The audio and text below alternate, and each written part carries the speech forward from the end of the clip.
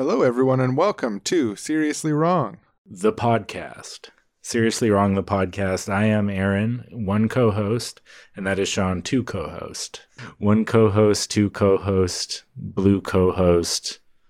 I was trying to think of some Susie and Shmoo co-host. You know, the redfish, bluefish? My infant daughter loves redfish, bluefish. She'll always laugh, even though she's like 2 months old. She will always laugh at the page where the man's feet is sticking out of the bottom of the bed and he looks upset because he's too tall for his bed. For some reason, it's been a while since I read it. I'd have to see you have that to check page, it out. Yeah. It's hilarious. But speaking of children's books, yeah, have you started reading to her yet from 12 Rules for Life, Jordan Peterson? I'm waiting until they're a little older so she can really that makes sense. Grasp these important life lessons. You want to wait until at least 3 years old, I would say. Maybe 2. I'll introduce her to it when we're entering.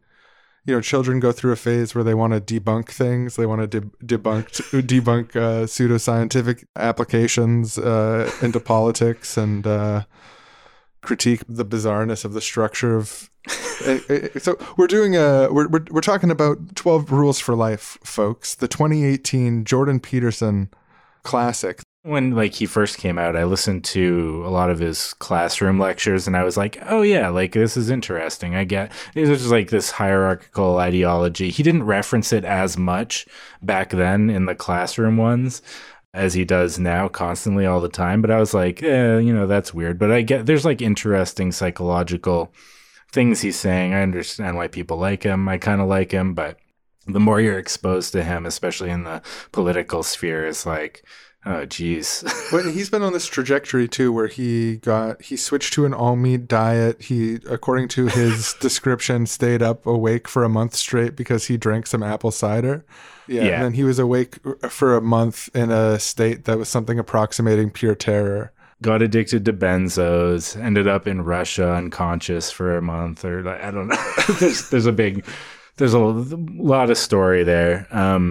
He now works for, one of the largest conservative media companies, sort of hard conservative media companies, the Daily Wire, where he does rambling supervillain style monologues and conversations with pseudo experts on various topics while tweeting up a storm about the most unhinged shit you can imagine. That's his job now. He retweeted something that showed it was a fetish video of a machine that is sexually milking men, and someone attributed it to the Communist Party in China, and he retweeted it with some solemn comment about retweeted this milking fetish porn. Yeah, there's a lot of conservative hoaxes online, and I feel like he retweets so many of them. I don't want to say all of them because obviously that's not true, but it feels like all of them to me.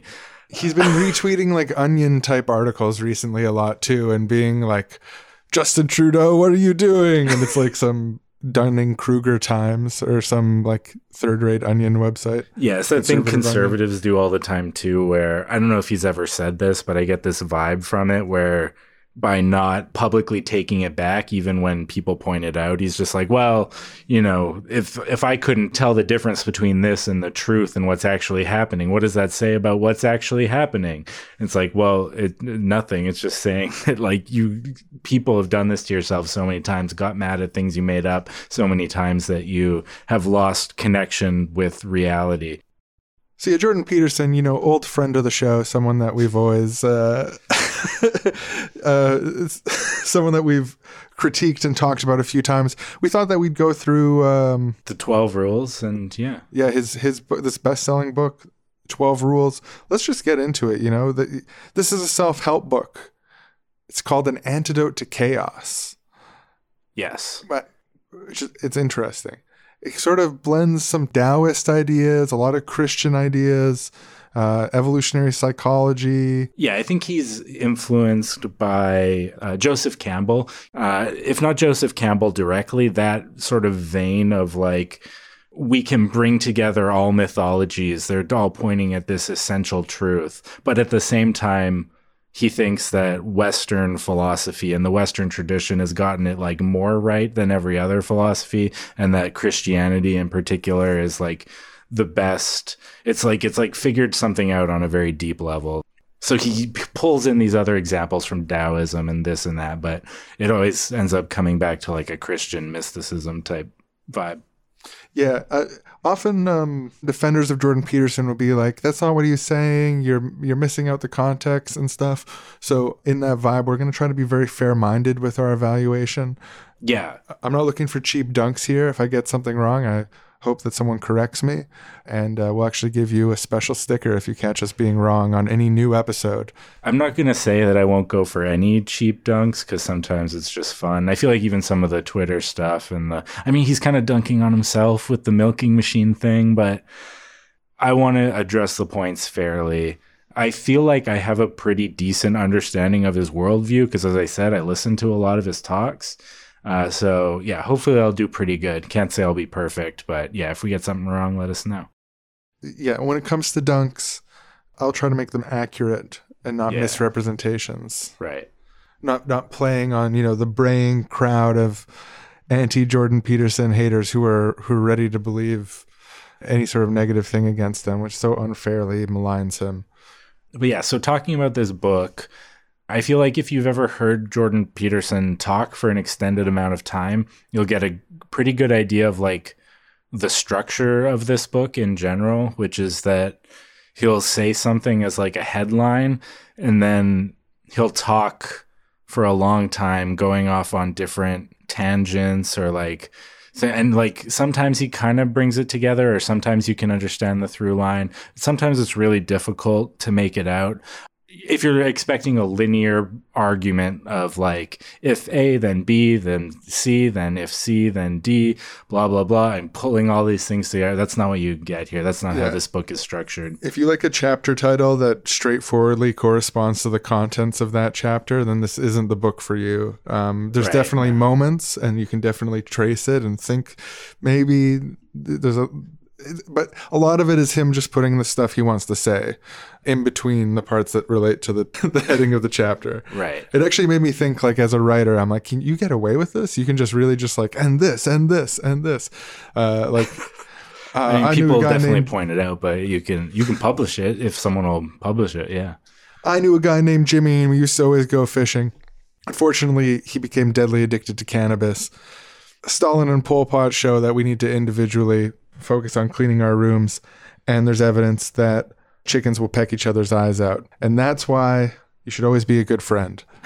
The first rule for life is stand up straight with your shoulders back, which I thought was good posture advice, but Aaron corrected me. It's actually bad posture advice. Yeah, well, like technically, if you look at people with good posture, they'll generally be standing relatively straight. Like the spine is never like straight, and your shoulders will be back. You won't be hunched over. So like in a sense, it's good advice.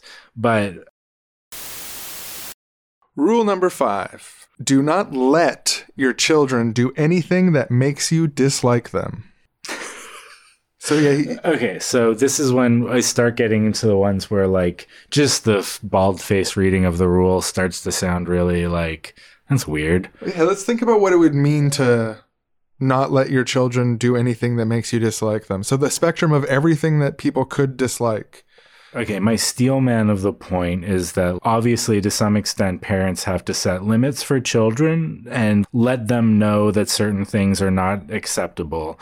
Like if your toddler who just learned how to use the potty sees all the toilets at Home Depot and thinks he can use them, you have to stop that and just be like, no, that's like really like a socially, like you have to rein your children. He talks a lot about children being tyrants and parents who are tyrannized by their children and would do anything for them. And they're just these like devoted, like overly like codependent parents who are just people pleasing, but towards their children, like doing any like little whim their children has. The feminist mother who would never make a sandwich for her husband will gladly do it for her son who's playing a video game is one example he throws out there.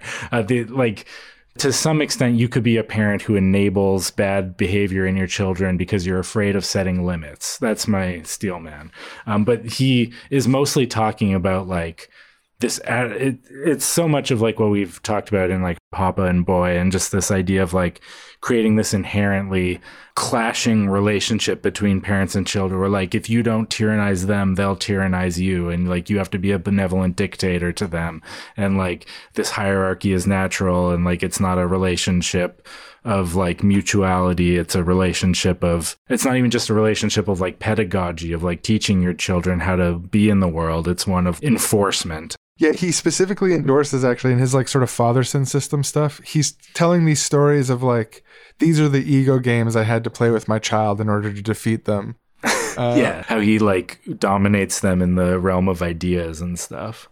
Just dominated my child in a game of wit again. He was trying to dominate me, but I defeated him. All right, now listen up, child. This is your father speaking. Papa, what happened to you? You're so domineering. Now listen up, you little twerp. I can tell you right now, you're acting like a little Stalin in a death camp, killing millions of people. I don't care, Papa. I want chocolate, and I'll never relent. You will not dominate me. Perhaps I'll challenge you to a game of wits. Enter into my labyrinth of puzzles, and I'll outwit you, my tiny baby, and defeat you. And that was a teaser for the latest episode of the Seriously Wrong podcast about Jordan Peterson's 12 Rules for Life. If you want to hear the full episode, head over to our Patreon, patreon.com/seriously-wrong, and sign up for $6 a month. You'll get access to our entire archive, all the bonus episodes, and episodes a day or two early. Thanks for listening, and we'll see you next time.